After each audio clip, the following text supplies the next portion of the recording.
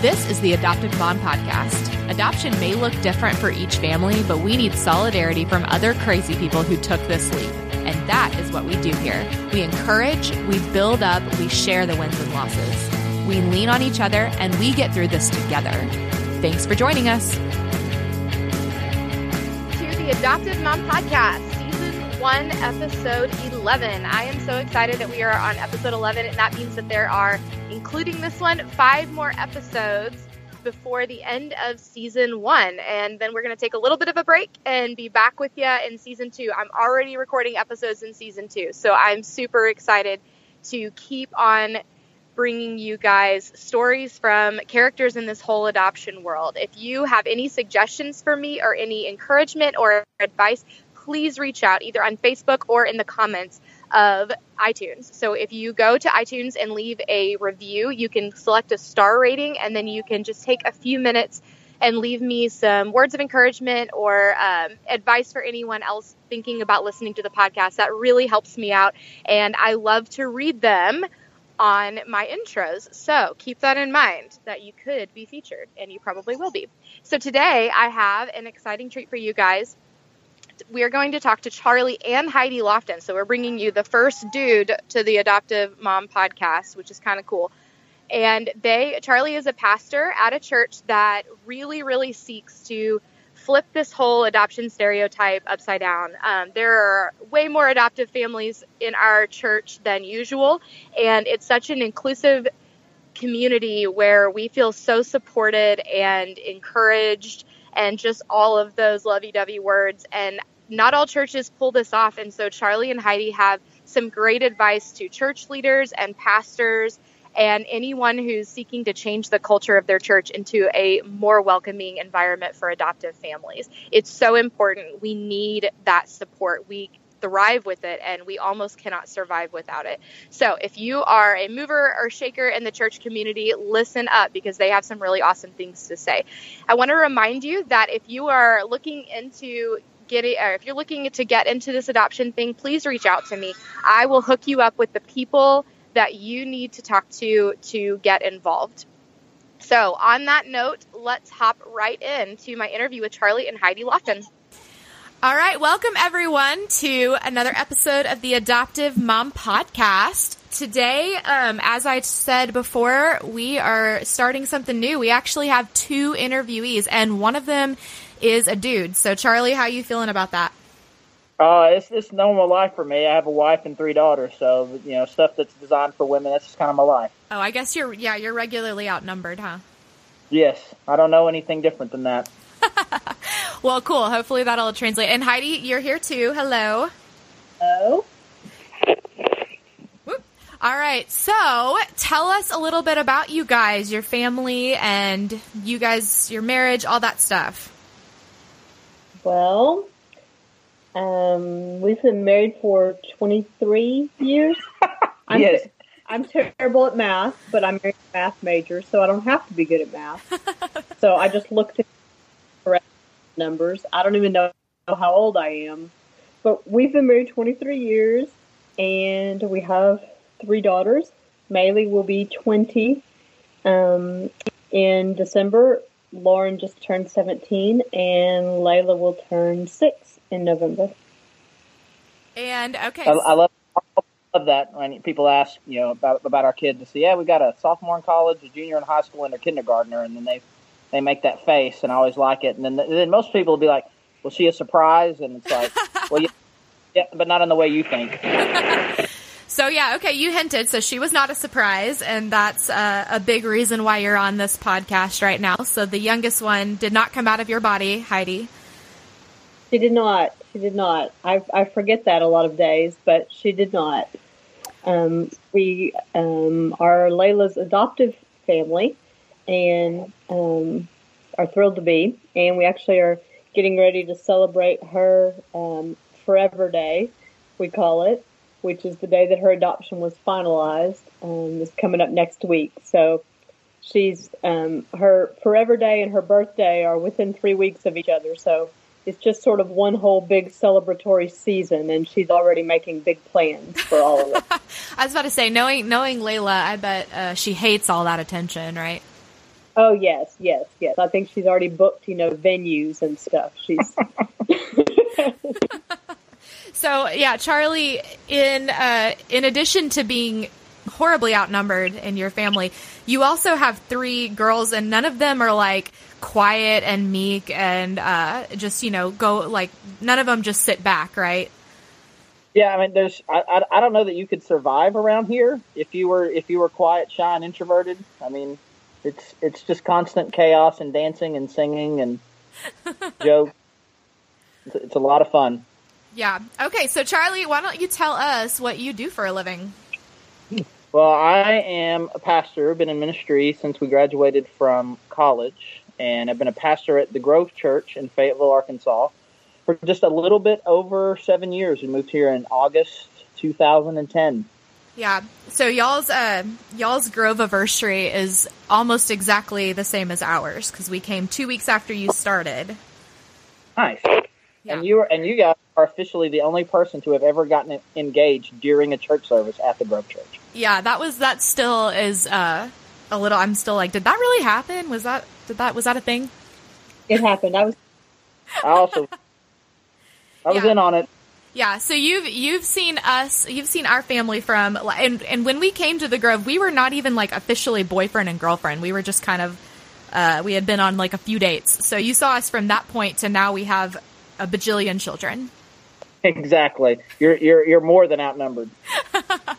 Yeah. Okay. So just speaking of all of that, and now we know just a little bit, and Heidi, your main job is A, keeping up with all of these children, but B, keeping up with Charlie, correct? Those are my main jobs, and they keep me quite busy. I also do some editing for ministries and friends writing books who are in ministry, and some social media posting for a ministry. So I kind of keep my hand in a lot of the kinds of things that English majors do as part-time work. Awesome. I actually didn't know that. That's super cool to know, though. Okay, so yeah, let's hear a little bit. We talked about Layla, and we talked about how you guys waited a little while before you jumped into this adoption thing, but let's hear that whole story. And I want you to, just because I know a lot of the story, but I also would love to hear you guys include some of these factors that led to the point where Layla was possible. Well, we had always, we'd always wanted more children. It took us a long time to conceive both of our older 2 daughters, who are biological. And so we never intended to only have 2 children. And so, but we always, we had gotten pregnant twice, so we thought we would be able to conceive again. And then year after year, we weren't able to. And so as time went on, of course, there was just a woundedness that kind of came with that monthly disappointment. And I would say we didn't really start to entertain adoption as a means of growing our family until maybe a church service at Fellowship in Little Rock, would you say? Yeah, well, you had been talking about it before we moved to Central Arkansas, and you were trying to get me on board with it, and I was skeptical, a little bit fearful, and kind of uncertain about it. And then we were at this church service. It was the first one that we had been at Fellowship Little Rock, and it was just like Orphan Sunday. Yeah. And Dennis Rainey from Family Life was speaking about orphans and adoption and all these things. And they showed a video. You know how that goes. And then after the service, we both kind of went out in the lobby, and both international and local adoption centers all had their stuff out there. And we just kind of gathered everybody's materials. And over the course of the next few months, my heart completely changed, and I was ready. Okay, let's just figure out where we want to adopt. I'm ready. And so we started looking into different adoption possibilities, and I even filled out paperwork, and we were looking at getting a boy from Vietnam, I think. And I mean, we had all sorts of possibilities and all sorts of dreams and hopes. And honestly, the further we got into the process, I think it was me then. I had been the one pushing the ball forward. But then as we started to really begin the process, I got cold feet. And I think just having been through years of not being able to conceive and just the disappointments of that, I had also just struggled with depression during that time and just that disappointment. And I finally felt like I was in a place in my life where I was good, where I was okay. And I was okay even if our family was complete. And there were many, many years where I couldn't have said that. And so I finally could say that. And so then the idea of opening my heart back up to, to the horror stories, the years of pursued international adoptions and the money thrown at that, and then it never comes to fruition, or the stateside adoptions where the birth mom decides to parent her child and the family that's been matched is left heartbroken, or the foster care, horror stories of you fall in love and you're certain you're going to be adopting, and then a relative emerges and you're heartbroken again. And so I think after having finally felt like I was in a place where I could say, okay, I'm good, I just didn't want to open myself back up to possibly becoming not good again. So I was just... And so right around that time, I guess around 2007, 2008, was when the call started in Pulaski County. And I actually went to high school and was friends with Mary Carroll, who was the first executive director for that. And so we got to see that happen. And then we were in Cabot, Arkansas, which is in Lonoke County.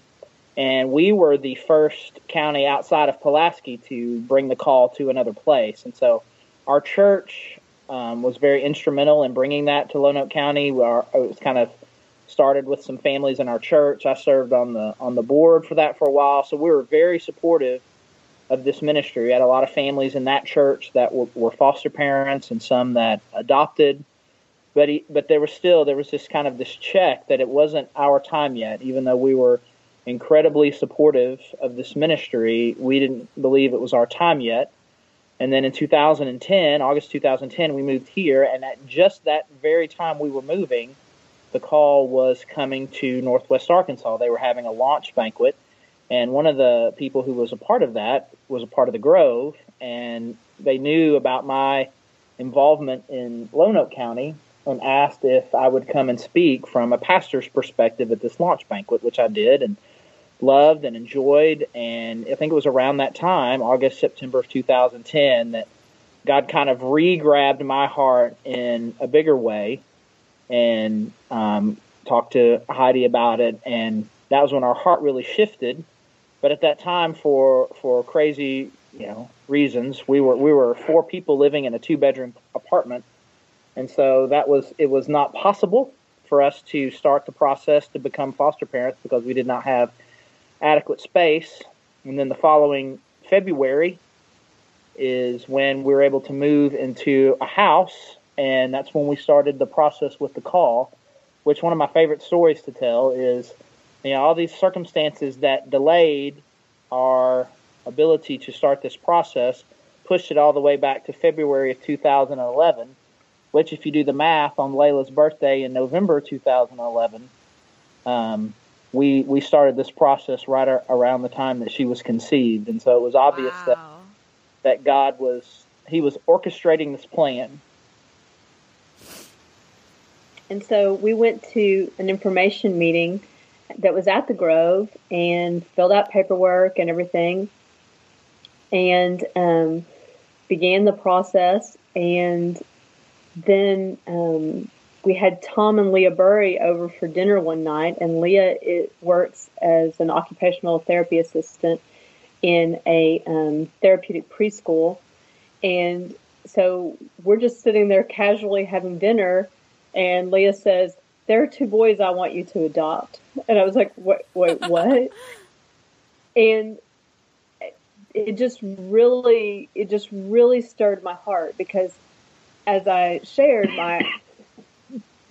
my heart was just so tender and so raw, and I was so afraid of being hurt that I had always told the Lord, if you would just drop a baby on my doorstep, I would gladly raise one. Go through the process of the uncertain and potentially devastating process of actually getting the child.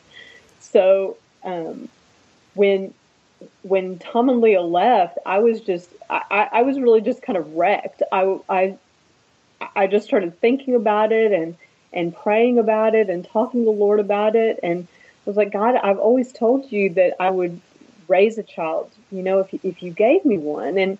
And I really heard from the Lord in that not audible voice, but it's God kind of way. And he said, I've got all kinds of kids, but you got some paperwork to fill out.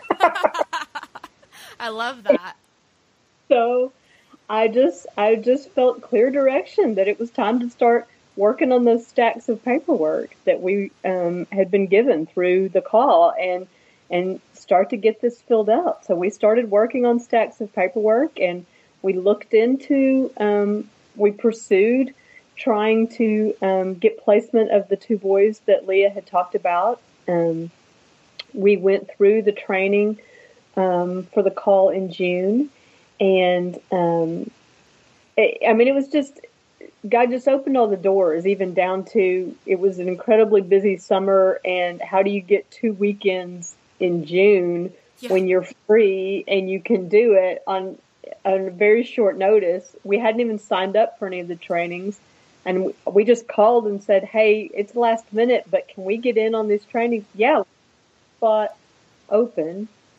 Well, and by the time we completed the training, and then there's multiple other steps to go through. You have a lot of paperwork to fill out. You have to wait on home studies and home visits and all that kind of thing. And by the time we completed that process, the boys that Leah had told us about had been adopted or placed in an adoptive home already. And so there was some disappointment there, but we heard multiple families tell us, Anne was one of them, who you've already done an interview with, but she told us even at the training, she said a lot of times the kids that God uses to draw your heart into this foster care process are not the ones who he's going to actually place in your home. Oh yeah, that's our story too. But yeah, so we just were able to, I think also we hadn't met these boys or anything. And so, our hearts weren't really attached to them per se, but by October we were open. And, so we received a few phone calls. I think just the one. You got that one call. It was 2 kids that you had just dropped me off at the airport. I was going to Birmingham for 3 days. Right. And you were like, I don't think I can handle my first placement with my husband being gone.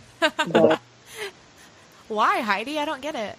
I did say no to that. It seemed like we had another call too that was maybe an older boy that we did. We had another call then that was an older boy, but because we had 11 and a 14-year-old girl at the time, and so I think they wanted to place like an 8-year-old boy or something, and I just felt like that was too old with it being opposite gender. And so anyways, we waited, and during the training they told us that a lot of times foster families can't take newborns because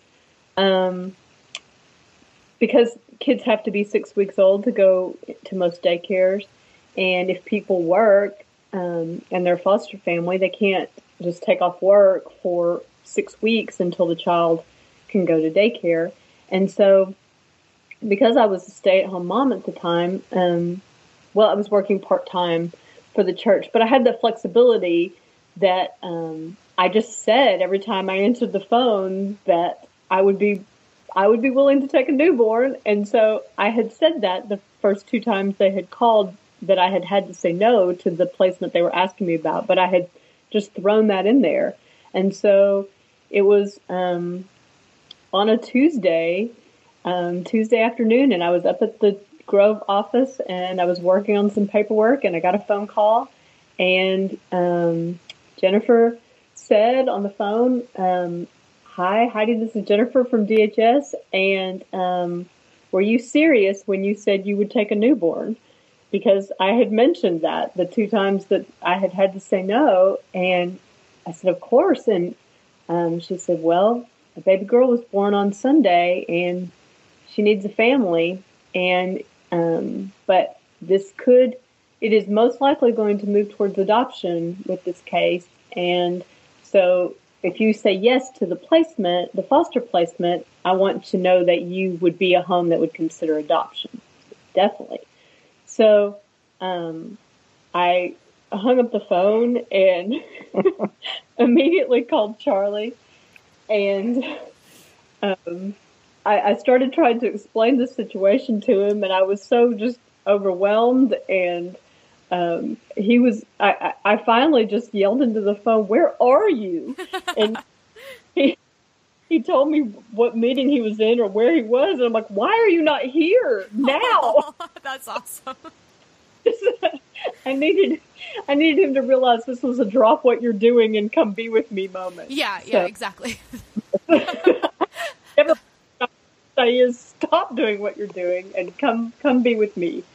And so I really felt like, I mean, it was just, I'll just never forget. I still have the piece of yellow legal pad where I was doing my paperwork for the Grove, and where they called me, and I started taking notes and writing down everything she was telling me about this baby that had been born, and asking me if we would consider being her family for a season and possibly forever. I'm sure Charlie's dying to say something, so I'll he's been being so good and quiet. You guys are doing great at this tag teaming the story thing, and I was at Chick-fil-A waiting for a guy he and I were going to meet there in the afternoon, and she calls me just like she says, she's like, "Okay, I just got this call, and they said there's a baby girl that's been born, and they said," and she just and then like she said, she's like, "Where are you?" I was like, I'm at Chick-fil-A. "Why are you not here?" I am on the way. Did you tell the guy, or did you just stand him up? It was the way it worked out. I texted him, and he was about to stand me up, so it worked out just fine. That's good. Okay, so we know now how the story ends, right? It ends in adoption, but it was a little bit turbulent. So talk to us a little bit about that. You don't have to go into like super great detail, but I remember reading a blog post of yours, Charlie, where you offered to eat your computer if it meant that you could keep this baby girl. So what were some of those emotions that you had when you thought that might not be what happened? Yeah, we contemplated a lot of crime over the course of the over the course of the 7 months, and they told us this is very likely to move towards adoption, but at the same time they're also very careful to make sure that we're talking about the process and this isn't your kid, and trying to get us to keep this kind of to not talk about her like she's already ours. Definitely don't give her a new name, right? Right. Well, that was the crazy thing is that they told us they couldn't get a hold of the mom to name her, and so they said, "Well, you're gonna be the foster parent, so you get to name her." So we did, and then finally, like at the 11th hour, they got a hold of the mom, and they asked the mom, "Well, what do you want to name her?" And I think her first response was, "Okay." Anyway, she ultimately gave a name. And so then that was the legal name, and so but we had already given her a name, and anyways, so it got it was a little complicated just because of kind of the just the uncertainty of it all. It was we knew she wasn't going to go to her parents to bio mom or dad, but and we were told that there would not be other family members that would be a possibility, but it turned out that we showed up at court one time, which we thought was for a routine court appointment, and there sat a bio relative who had already had a home study and who wanted placement. And so, just those mama bear thoughts. I love Amy's terminology that she used in her podcast, where she was just talking about foster moms being warrior moms. Mm-hmm. And you from day one of going to sit with Layla in the NICU and having to assert my rights with hospital personnel, and I know I don't have paperwork, and I know that we don't have the same name, but I am this child's mom. For right now, I am her mom, and you need to let me in there with her. You need to let me feed her. You need to let me hold her. This is my baby. You can't kick me out because I'm her mom. No, I don't have any paperwork that says I'm her mom because this all just happened today. But and today this baby needs a mama, and today this mama is me. And so you're fighting these fights for these kids from day one. But then, and so you develop all these protective and warrior mama bear instincts. But then you show up to court, and there sits someone who may have more legal rights to the child that you've loved for months than you do. And you're helpless. And everything in you wants to fight and wants to protect and wants to control, because that's what mamas do. And you can't.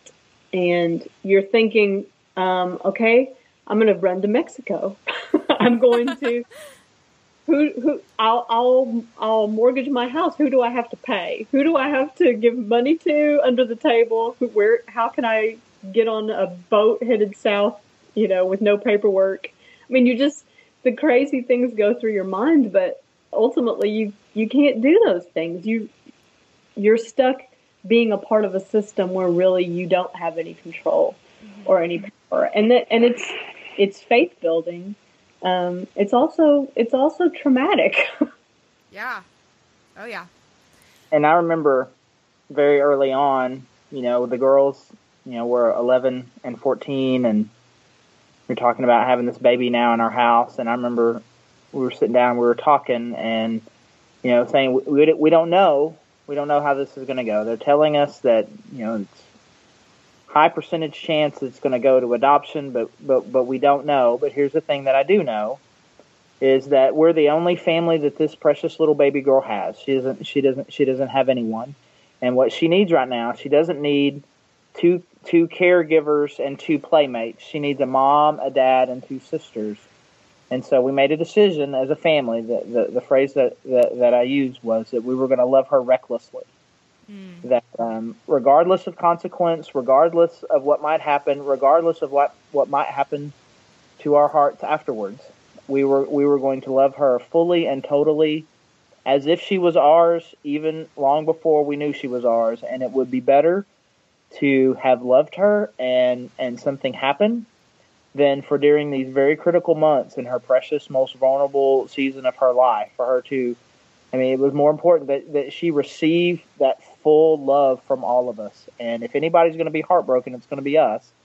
And we're not going to play it safe when that's not what this precious little baby needed. Yeah. Well, and just on that note about your older kids, just for a second, I wanted to ask you, because I remember a conversation that you had with them where you were telling them some of the consequences of taking this responsibility on as a family and what that might mean for them, and their response completely surprised you guys, right? Yep. We were driving in the car, we were heading out of town, and we were just talking about it, and I was saying, right now, when there's a soccer game, everybody goes to the soccer game. And mainly when you have a play, everybody goes to the play. But now, some of us would probably have to stay home. This is before we even knew Layla. This was just, we're going to have a small child at some point. People are going to have to stay home. Not everybody's going to be able to come to your games, to your plays, and You may not be able to do as many activities as you would like to. You're not going to be able to do as much stuff. And I was just trying to sell it as much as I could. It's like, man, if we do this, your life is going to change. And I feel like I was overselling it. And then afterwards I stopped and they said, well, is that it? And I'm like, well, yeah. It's like, well, then we should totally do this. I love that story. I love the connection that kids can have with these foster and adoptive children, and just the love that comes so much easier for them than for parents sometimes. And obviously I know you guys' story is a little bit different. You got a newborn. And we have a similar story to that with one newborn and one not newborn. Which kind of transitions us into the next thing that I really wanted to talk about. And I wanted to start off with a story because you guys, whenever you kind of joke that whenever you got Layla, you didn't have a baby shower, you had like an onslaught of things being delivered to your house. We had a flood. That's what I said. We didn't have a shower. We had a baby flood. The pink explosion in our den is what happened. Like, we got the call at 2:00 in the afternoon, and I don't even know that we told any. I mean, you told Jason Miller, yes, who was on staff at the church at the time. And then somehow between 2:00 and 8:00, our entire den was full of everything. A crib, a pack and play, and more pink clothes than I've ever seen in my life. I love it. And so just talking about that, and this is something I really wanted to get into with you guys because, and here is my story, and you guys are going to be familiar with this one. I was sitting in a car line picking up our oldest child, Clark, who was not yet officially adopted. And I was halfway through my pregnancy with Jane, and I got a call that Clark's biological half-brother, who I didn't even know existed or was coming or anything, had been born, and would we please adopt him? Oh yeah, and he has a bunch of drugs in his system, and he's being released from the NICU and all of this stuff. And I'm like freaking out. I think I probably said more curse words that day than I've ever said in my life.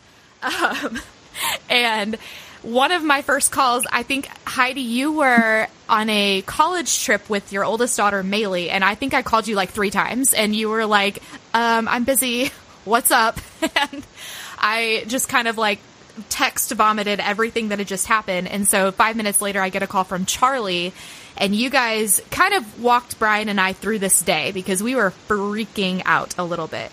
And you had a similar drug situation with Layla, and so you were able to assure me that it wasn't going to be the end of the world, that it was okay, we could do this. And then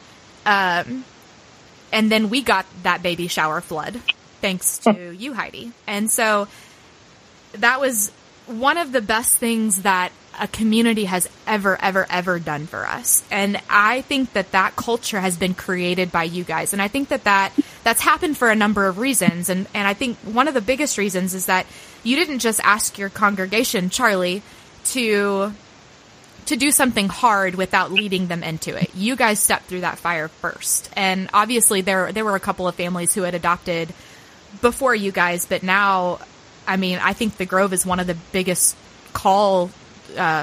the organization, the call churches in Fayetteville, probably. And so you guys have created a culture where adoption matters, adoption is a big deal, and you will be supported in that here. And I know that probably wasn't an intentional effort on your part, but do you think that there was a point where you realized, like, this is what we're doing here? We're creating this culture.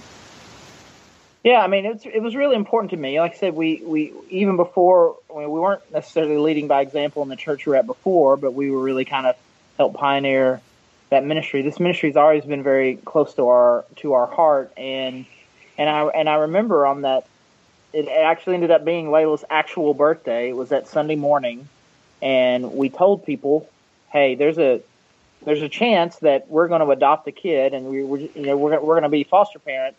And there's going to be just some random Sunday we walk in, and it's not going to be 4 of us. It's going to be 5 of us. And obviously being the most well-known people in the church, it's going to be a deal. And, depending how old the kid is, we don't want to freak the kid out and just kind of want you to be aware, the things about don't take pictures, put them on social media, those kinds of things. And it turns out she was born that night.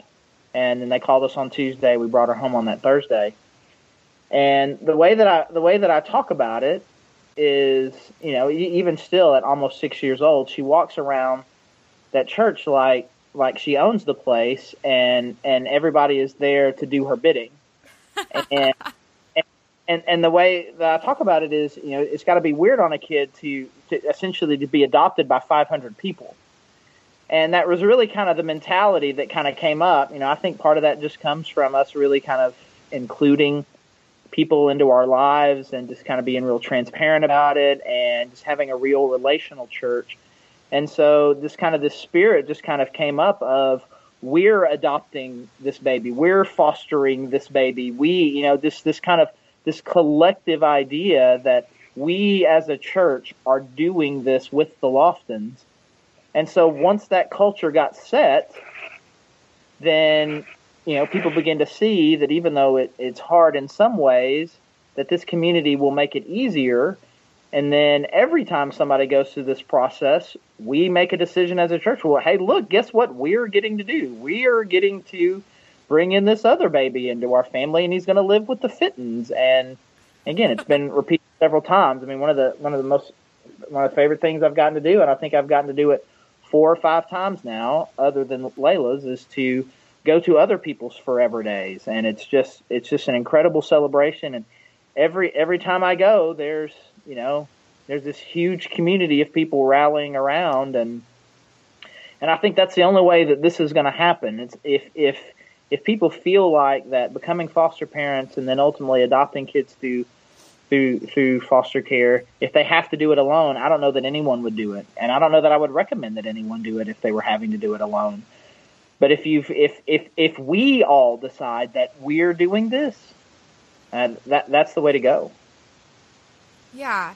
And I mean, is there anything that you even have to prepare people for, like with your staff of we're going to support these people, or does that just happen? I mean, people have the Grove, our church, has hosted info meetings multiple times, and we've helped out with trainings. And Heidi, you are on a team of we have a foster and adoptive family support team at our church, and that is just the coolest thing in the world. And we do parents' night outs, and you guys give us gifts. And I mean, you guys have created this culture where not only is this just tolerated, it's celebrated.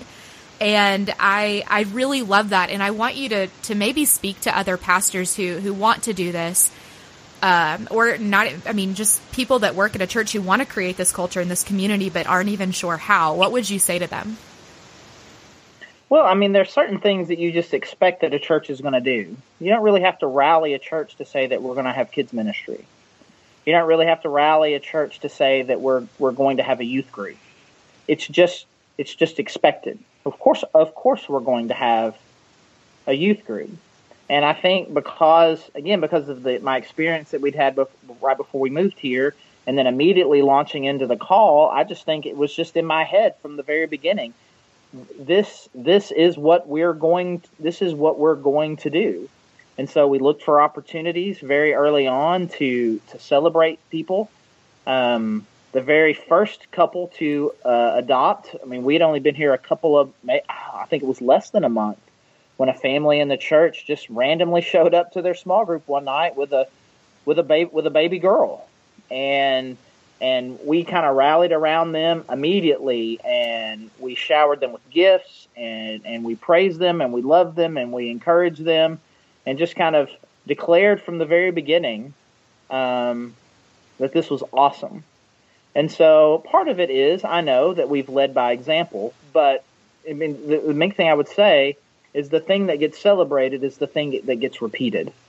And so every time someone adopts, it's a party, and it gets celebrated.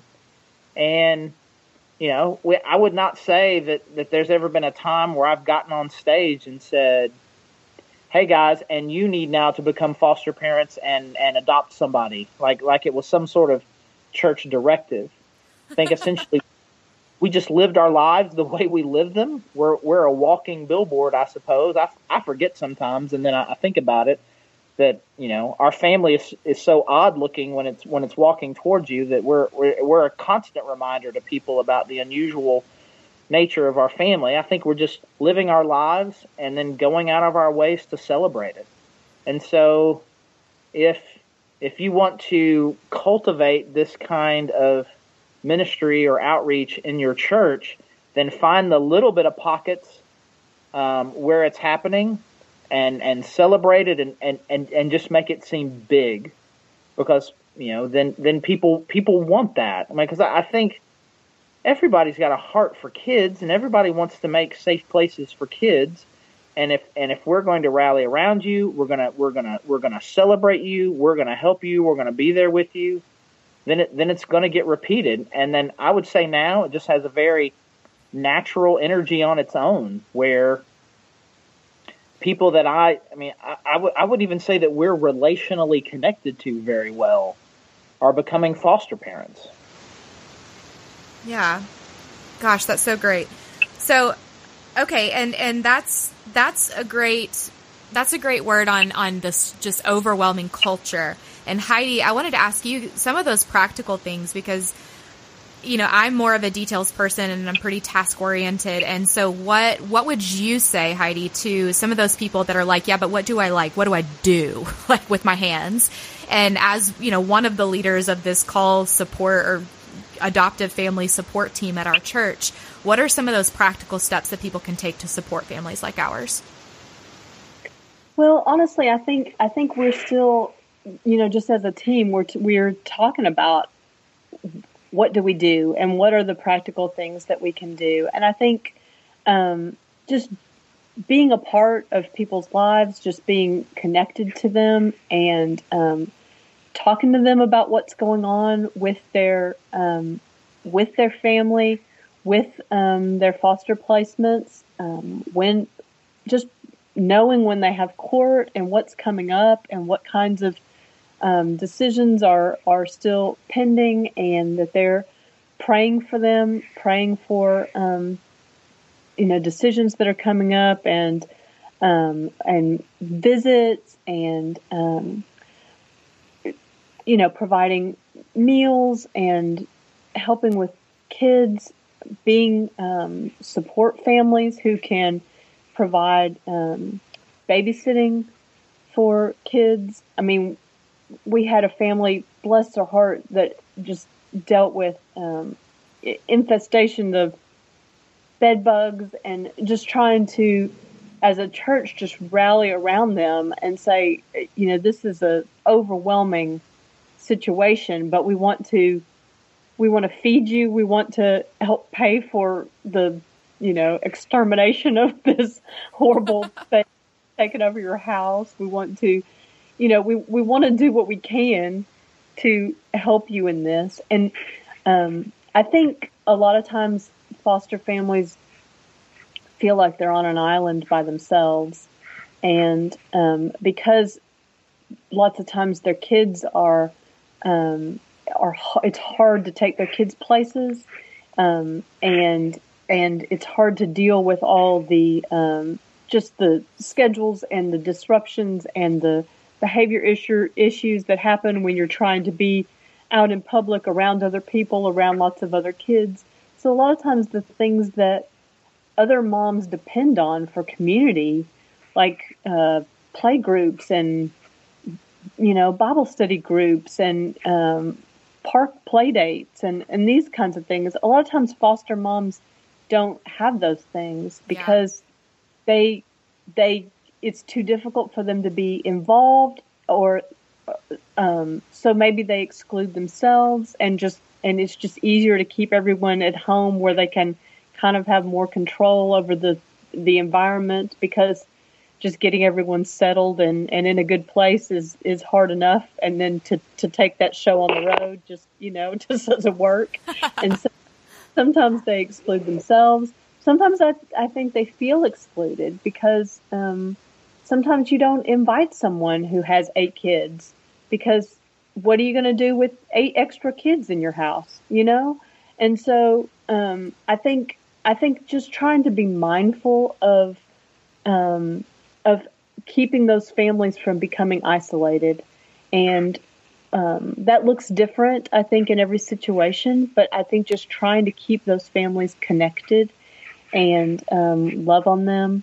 I mean, Amy had a great practical just about helping with laundry, but I mean, there's helping, I had people when we first had, I had Layla, a newborn, and then I had, 11 and a 14-year-old. And so I had, dance practices and play practices and soccer practices, and I was living in that world. And then now all of a sudden I had naps and, feeding schedules and, a baby who we didn't know was allergic to milk who, screamed, her stomach hurt. And, so I had my village stepped up, and they drove my share of the carpool way too many times and brought my kid home from the soccer field and took my kid to wherever, and let my kid tag along with their kid on the field trip or the soccer tournament weekend or whatever. I mean, and so anything you can do to just help help a foster family practically, shuffling kids, providing meals, being a friend, including them, going and taking one or two of the kids and taking them to do what your kid is doing. And I think just text them, call them, invite them to go on a walk after they've put the kids to bed. Just keep those connections. Yeah. Well, and I think that all of those things are so great. And something I wanted to highlight is that, and this is something that you guys have been really good at. And by the way, are you just like super annoyed with hearing how awesome you guys are at this yet? Well, I appreciate you saying it. Well, okay. So this is something else that you guys have been really good at is not, I feel like it's kind of like when people have a new baby, they get like a month of meals that people provide, and that's great. A lot of times with a new baby, that's all you need. But foster families, a lot of times we're like, where did everyone go? We're still on fire over here, and that's something that our church in general has gotten really good at, is not forgetting. We're over a year post getting rock in our home, and people are still checking up on us. They're still saying, do you need anything? Can I bring you anything? And that's so needed, and it's so great. And so I wanted to note that too, that, if you're a part of a church and you can contribute to this church culture, that's so important, is not thinking that they're good after a while, that things make it easier, but they make it harder. Yeah, I think it's really important. I mean, you could even broaden this out, Everybody shows up to the wedding. Everybody shows up to the funeral. Everybody goes to the hospital when the kid comes. Everybody comes when the big thing happens. But, who's going to be there a month from now, 3 months from now, 6 months from now? While it's new and fresh is the time when you can get the most people to rally. But then you've got to figure out some disciplined way to constantly remind yourself these people are in that situation. I mean, they live it 24/7. You can kind of come in and out of it, so you have to kind of make that discipline. So there's a family right now. They have 3 biological kids and almost as big of an age gap as we have. They are fostering potentially. It may turn to adoption. I mean, they've had this little one in their home for about 18 months, and I just make sure, and he and I have lunch together about every 2 to 3 weeks, and it's probably the second or third question every time. How's the baby doing? And then the next question is, how is your wife doing? And then I just kind of make this mental note when I see, they work one of the kids' classrooms together during the first service. And so I try to make my way over there before the service starts and connect with her as well. How are you doing?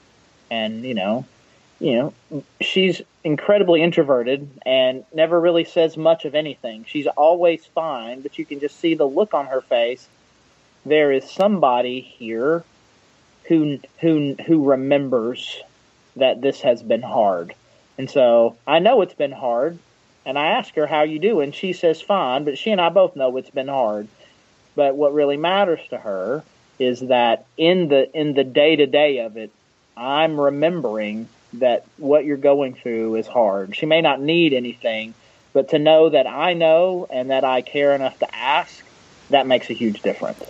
Yeah, and remembering those things that are not so obvious. You know, people ask what, you know, how's the kid doing? How is that specific situation doing? And you guys have always been really good at being like, but how are you doing? How's your marriage doing? And I think that that's so important too. And that's what we meet with you guys. My husband, Brian, and I meet with you guys about once a year, and we kind of call it our marriage checkup. Just to talk about things and see where we're at and how we're moving forward. And it's been even more important since we jumped on this crazy train of adoption. And that's something that's going to be super important for a lot of listeners out there, is that this is going to wreak havoc on your entire lives, including your marriage. And it's super important for churches and pastors especially to make sure that they're supporting what's behind the fire, what's behind the thing that looks the craziest, which is this adoption. But, you know, that the support and the structure of the family is remaining intact and strong, right? Yeah, I mean, I just think it's important, you know, even the way that things have changed. I mean, even 10 years ago, it would have been really weird to have more than one family in your church that had adopted or were foster parents. And there's this perception that it's just kind of a weird thing to do. And you just you just mainstream it. This is what we do. This is who we are. This is what Christians do. And so, you know, I love the shirt. You're wearing it right now. Oh, yeah, Heidi's wearing this shirt right now. It says foster, adopt if you can, you know, volunteer if you can, donate, educate. I mean, there's plenty to do. You know, who knows what you can do. There's a role that we all can play. But again, just kind of making it like kids ministry or youth ministry. This is just what church does. I mean, it's all throughout the scripture, all throughout the Old Testament. God expressing his overwhelming heart for the widow, the orphan, and the stranger, the people who have no one else to take care of them. The only people who can take care of them is all of us. Those people are very special to God's heart, and that should not be a fringe thing. It should be something that is in the mainstream of what a church does. And so some churches may have focused on international adoption. We've chosen, you know, more focused on the call, which is foster and foster to adopt. But taking care of people who have no one to take care of them should not be some, you know, it's not something, it should not be out of the ordinary. It should be something that all of us feel a shared ownership in. And once you build that kind of culture, it's just awesome to see just all these families not only doing it themselves, but like you say, rallying around their people who are involved in it. And I think Amy brought up something when she was talking about, you know, like we have a social script, as she called it, for how do you love someone after they've had a baby. You know, you bring meals, you bring diapers, you check on them and make sure that mom's doing well. And we kind of have a social script for that. And I think there isn't a social script a lot of times for how do you support a family who is doing foster care, or how do you support a family who takes in a older elementary child or a teenager or is adopting through the foster care system. There's just a lot of how do you support a family who takes in a sibling group of 3 or 4. I mean, how do you do that? There's not a social script for that. And so I think a lot of times, unfortunately, it falls on the foster families or the adoptive families to have to communicate with their church and with their people to say, this is what I need. And a lot of times they might just feel overwhelmed and not know. But sometimes they may know, man, if someone would just blank, it would be so helpful. And unless they're willing to communicate those things, they can't be a part of helping to write that script that then churches and communities can kind of follow and begin to as Charlie's saying, begin to mainstream it and begin to create a culture. And so I think just speaking to other foster and adoptive families out there, I think it's very hard to tell someone how to love you. That feels very, I don't know, just like something you shouldn't do. It feels or it feels that feels stigmatized in a way, to say, I need someone to do this for me, or someone to be my friend, I mean, I need someone to love me this way. It just feels weird, but we need to do that as foster and adoptive families because people don't know and they want to, and they will. And if we're willing to verbalize it, then a lot of times, we're doing the work that keeps someone else from having to say something later, because now there begins to be some tracks to run in. And, I remember when a foster mom in our family, I called her and I said, just what do you need? What would be helpful? What can I bring over to you right now that would help you? Because I just don't know what to do.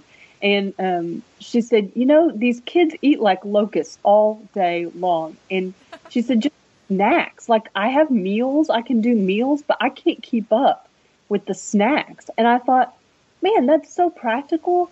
And I wouldn't have thought of that. I didn't realize that was a need.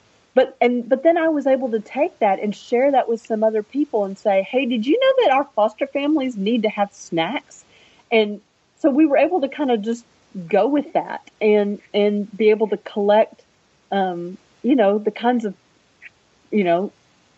fruit pouches and granola bars and the kind of stuff that everybody has in their pantry, but to realize we need to help shore some of these families up who've got kids with food insecurity and they need to have these food, they need to have plentiful, healthy snack foods on hand all the time. And that can get, overwhelming to just keep that stocked up. So anyways. Well, and that's one of my favorite things that people do for us is when they text me and they're like, I'm heading to the store. Do you need anything? And it's last minute and it's low pressure. So I can be like, oh my gosh, yes, milk, please bring me, because I don't want to, like you said, take this show on the road to run to Walmart 5 days a week, because that's about how many times it takes for a crazy family. Right. So awesome. Okay. So are you guys ready for some closing questions here? We're ready. Definitely. Okay. So what do you wish at the beginning of this, before you got Layla, before any of it, someone had just made you, looked you in the eye and been like, you need to trust me.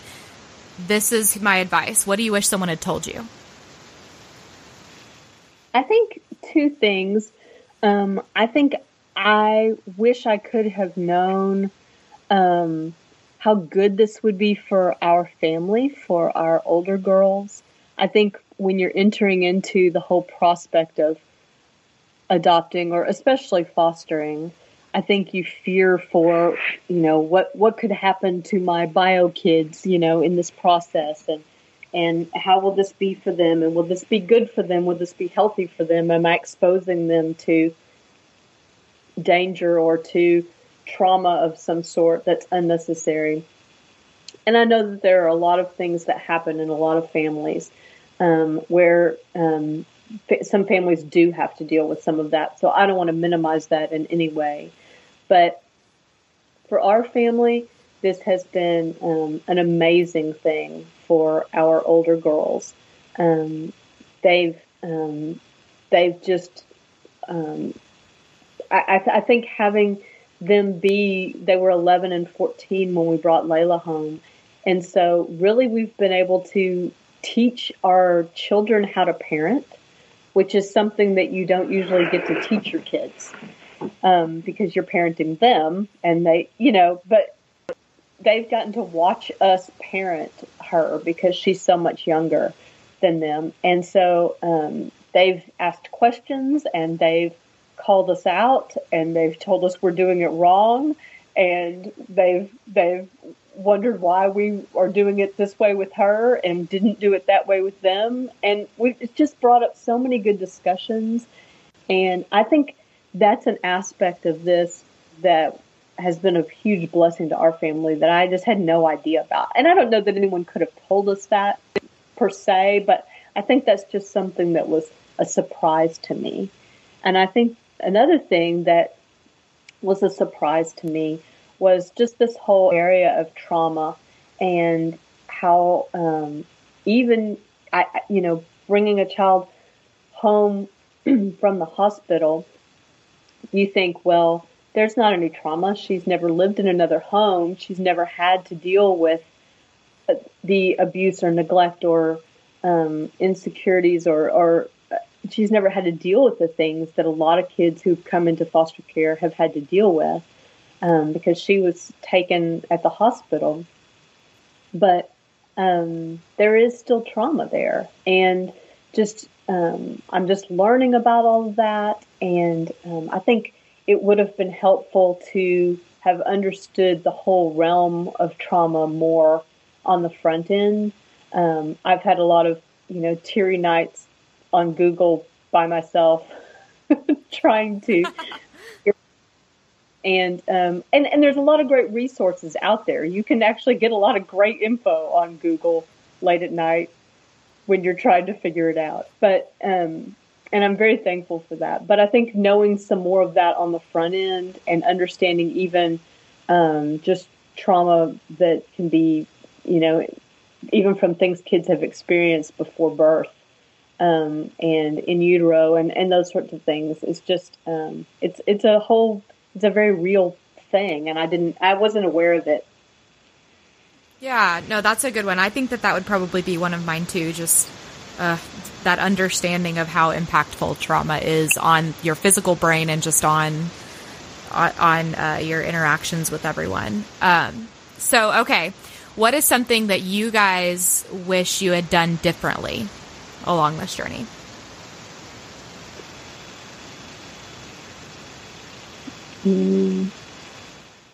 Well, I guess maybe learning more about, I think learning more about trauma, learning more about just adoptive families, just getting more of that information about how to, just understanding the grief and the loss of adoption, that side of things, and how to communicate that and how to lead your family well through that.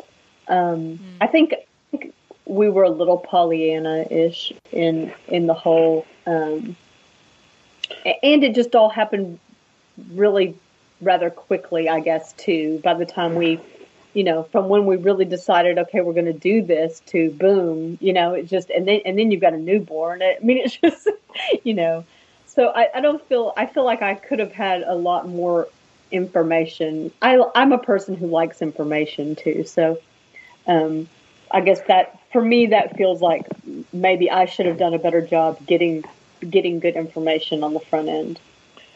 Yeah, I mean, a lot of the things that you think you wish were different, wish things that I'd known or whatever, a lot of them have to do with kind of navigating kind of the relationship that you have with DHS. 99% of the time, the baby is yours and only yours, and you're the only one who knows or cares. And then there's this periodic kind of entry that this group kind of puts in. And they're amazing people who see some of the worst things that this world has to offer, and I have no judgment for them. But kind of navigating that, it can be really hard. But to say, what would I say in hindsight? I mean, I know this is a crazy metaphor, but it's a little bit like, kind of navigating this process is a little bit like walking through a maze full of booby traps in the dark. And once you've made it through, you're kind of like, well, now I know what, but you can't tell that to the next person because right. The booby traps will be very different. And so I think maybe, having somebody with me to kind of that understood, to kind of help me navigate the kind of the mixed emotions that you have, which is the kind of thing that I've tried to do with other dads. I call it, she says warrior mom. I talk about Papa Bear, when Papa Bear comes in and like, I don't know who you think you are coming in here and telling me about what my cub should or shouldn't be doing. And I get kind of Papa Bear, but at the same time, I have to kind of submit to this. And it's a hard thing to navigate. When does Papa Bear come out and when does Compliant Charlie come out? And I think it's an art, not a science. I don't think there's anything that I could tell somebody, well, this is what, but walking through with them day by day, I wish that I had somebody who had navigated this before, how to be a dad and lead your family when there's this organization who has a greater legal claim to your child than you do, and the emotions that you feel about that. I wish that I had somebody that I could have just said all of the things that I was thinking and feeling in a really safe place that would have been understood. I had safe places, but nobody understood what I was talking about. Yeah. No, to have a safe place to express, and it's like, yeah, I know exactly what you're talking about, and they can share a story that says, and I had this one visit once, and I went to this court once, and I did this once. I think that's important. I guess if this is an adoptive mom podcast, that I would tell the moms to tell the dads to try to find some guy who has been there that can help walk you through it. Yeah, that's great. That's a good one. And I think that, you were talking about like a story of people saying, oh, I get that because this has happened. That I remember the first time that I understood that, and it was the weirdest feeling. I took Rock to, it was like a doctor's appointment. They call it, I think it's a PACE appointment or something like that, where they basically evaluate his medical stuff. And his caseworker just picked him up without asking me and was holding him. And I'm not one of those mothers that's like, you cannot touch my children, but I just wanted to be like, excuse me. Like, she didn't ask me or anything. And then I was like, oh my gosh, she's more of his legal guardian than I am technically. And that was the weirdest thing in the entire world to me. And I felt so like betrayed. And yeah, I think that's when it got real. And I was like, this is not pleasant for me right now. Okay. So what is your favorite way? And we've kind of already talked about this, but if you could just one singular thing, what's your favorite way that your tribe supported you during this process? And then follow up, what is a way that you felt hurt or not supported, maybe despite some good intentions? And again, the reason I asked this question is because if support systems are listening, I think that they would want to know what they're doing that might unintentionally make things harder. Well, like we said, we had a pink flood hit our living room overnight. We had meals. Our families have been amazing. Just our families have been so receptive to Layla, to this process, and I think, of course, they were fearful on the front end, which is perfectly natural and understandable. We were too, but just they were great, and our church family has been great. I think maybe just people not completely knowing how to relate to. I think just the fact that what we were doing was different than what people had experience with foster care.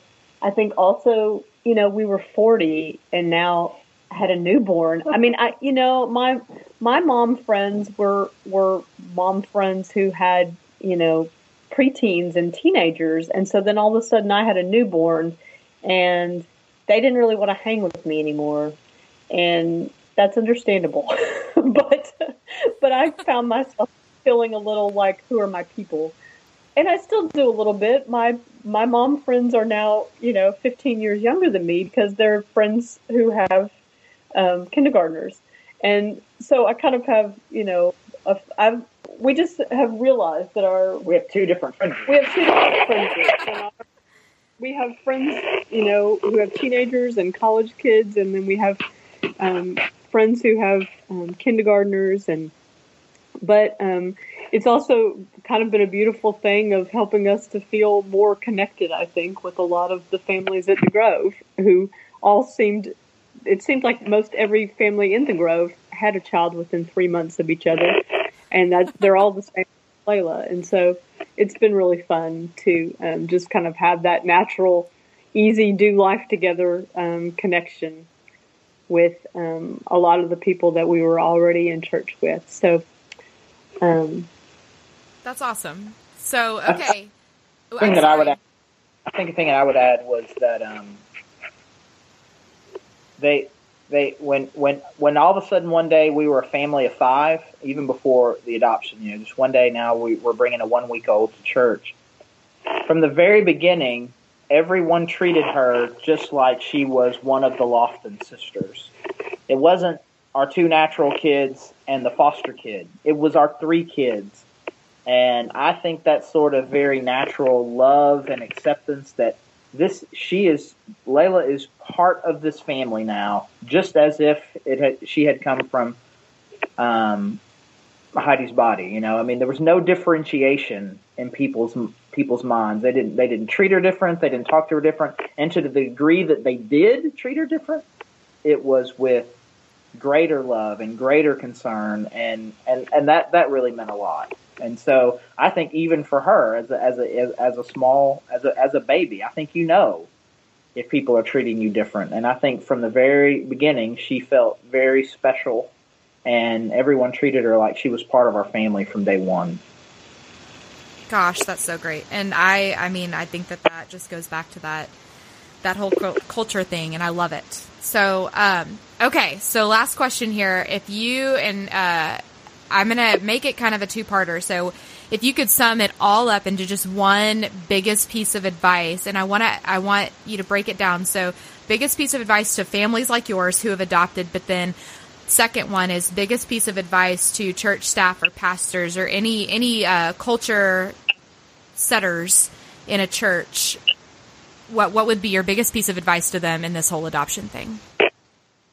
I think to start with families, I would say my biggest piece of advice would be to teach people how to love you in this process, to just resist the urge to do it alone, because I think a lot of foster families feel like once they have taken on this big, hard thing, like it's too big and it's too hard and it's overwhelming to them and no one else wants anything to do with it. And I think that they assume wrong. I think a lot of people would help and would share the burden if they knew what to do, but they don't know what to do. And so I think be willing to tell people how to love you and how to join you and how to be a part of this big thing you're doing, because it's a huge call that you have answered, and it's a huge need, and it's too much for you to do alone.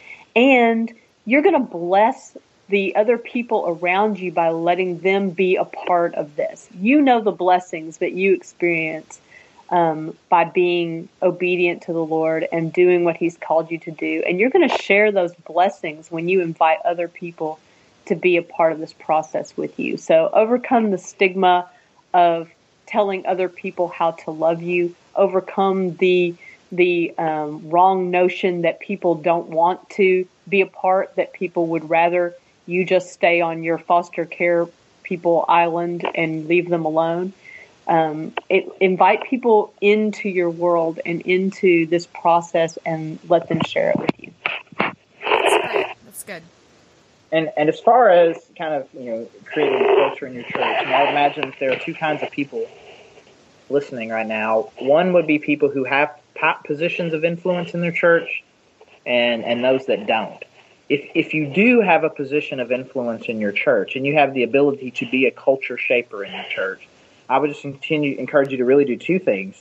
Is to celebrate even small things, the smallest of things that people are doing that are moving this forward, that are taking some initiative with foster care and adoption. Celebrate it. Again, the things that are celebrated get repeated. So you want to celebrate it. And 2, I think you want to talk about it like it's normal. So like, if I'm up there and I'm teaching and I'm talking about ways to apply the sermon, I'll say, and so maybe you need to go home and reconcile with your wife and apologize for this thing. Or maybe you need to be better at work. You just kind of use these kind of normal illustrations of things that would need to do to apply the teaching. But you can also add to that. It's like, think, man, God wants to do something in your life. He wants you to reach out to your neighbor. He wants you to talk to somebody at work. He wants you to adopt and get involved in foster care and bring kids into your home, and to talk about it kind of in the same string of things that are just kind of normal ways that people apply. Don't put it in the superstar category. Put it in the normal category, and then people will just kind of get the general idea that, well, this is just something that people do. Yeah. If you are not of influence in your church and you wish that your church had a stronger adoptive foster care culture, then I would just make sure that you understand this as someone who lives on this side and has people in his church who have passions for things that I don't necessarily have a passion for. You cannot transfer your passion to someone else. You can't go to the leaders in your church and say, guess what? I've decided our church now is a foster care adoption church. You can't do that and say, well, now pastor, leader, elder, teacher, do this. I think the best way to approach it is I'm not going to try to convince the top to lead top down. I'm going to lead from where I am bottom up. I'm not asking the pastor to take on foster care and adoption.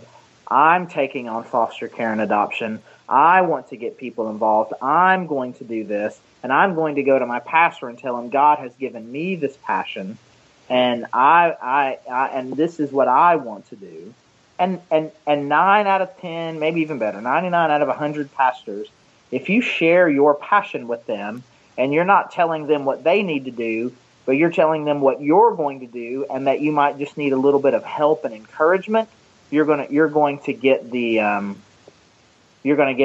right kind of response. I think too often we get some vision or passion in our heart, but we're not in a position of influence, and we think what we have to do that our role is to convince the people of influence that they need to be doing it. When really, if that's what God wanted to do, He would have put it on their heart, but He put it on your heart. And so movements can be created in a church top down, but they can also be created bottom up. And there's just two different strategies. And so don't get frustrated if you feel like that your pastor in your church isn't quite as on board as you would like.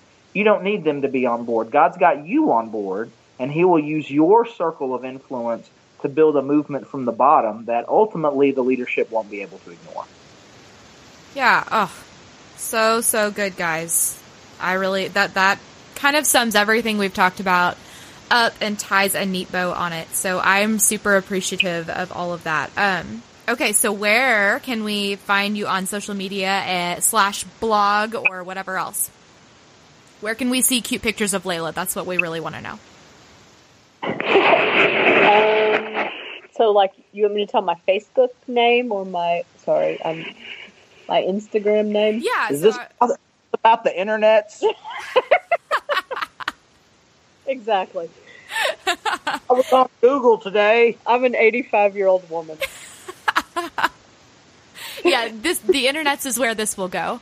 Yeah. The internet. Okay, on the Facebooks, I am Heidi Jones Loften. And on Instagram, I am Heidi_Loften. You can find me just about anywhere because I have a uniquely spelled last name. I get whatever username I want that has our last name. So you can find me just about anywhere with Loften.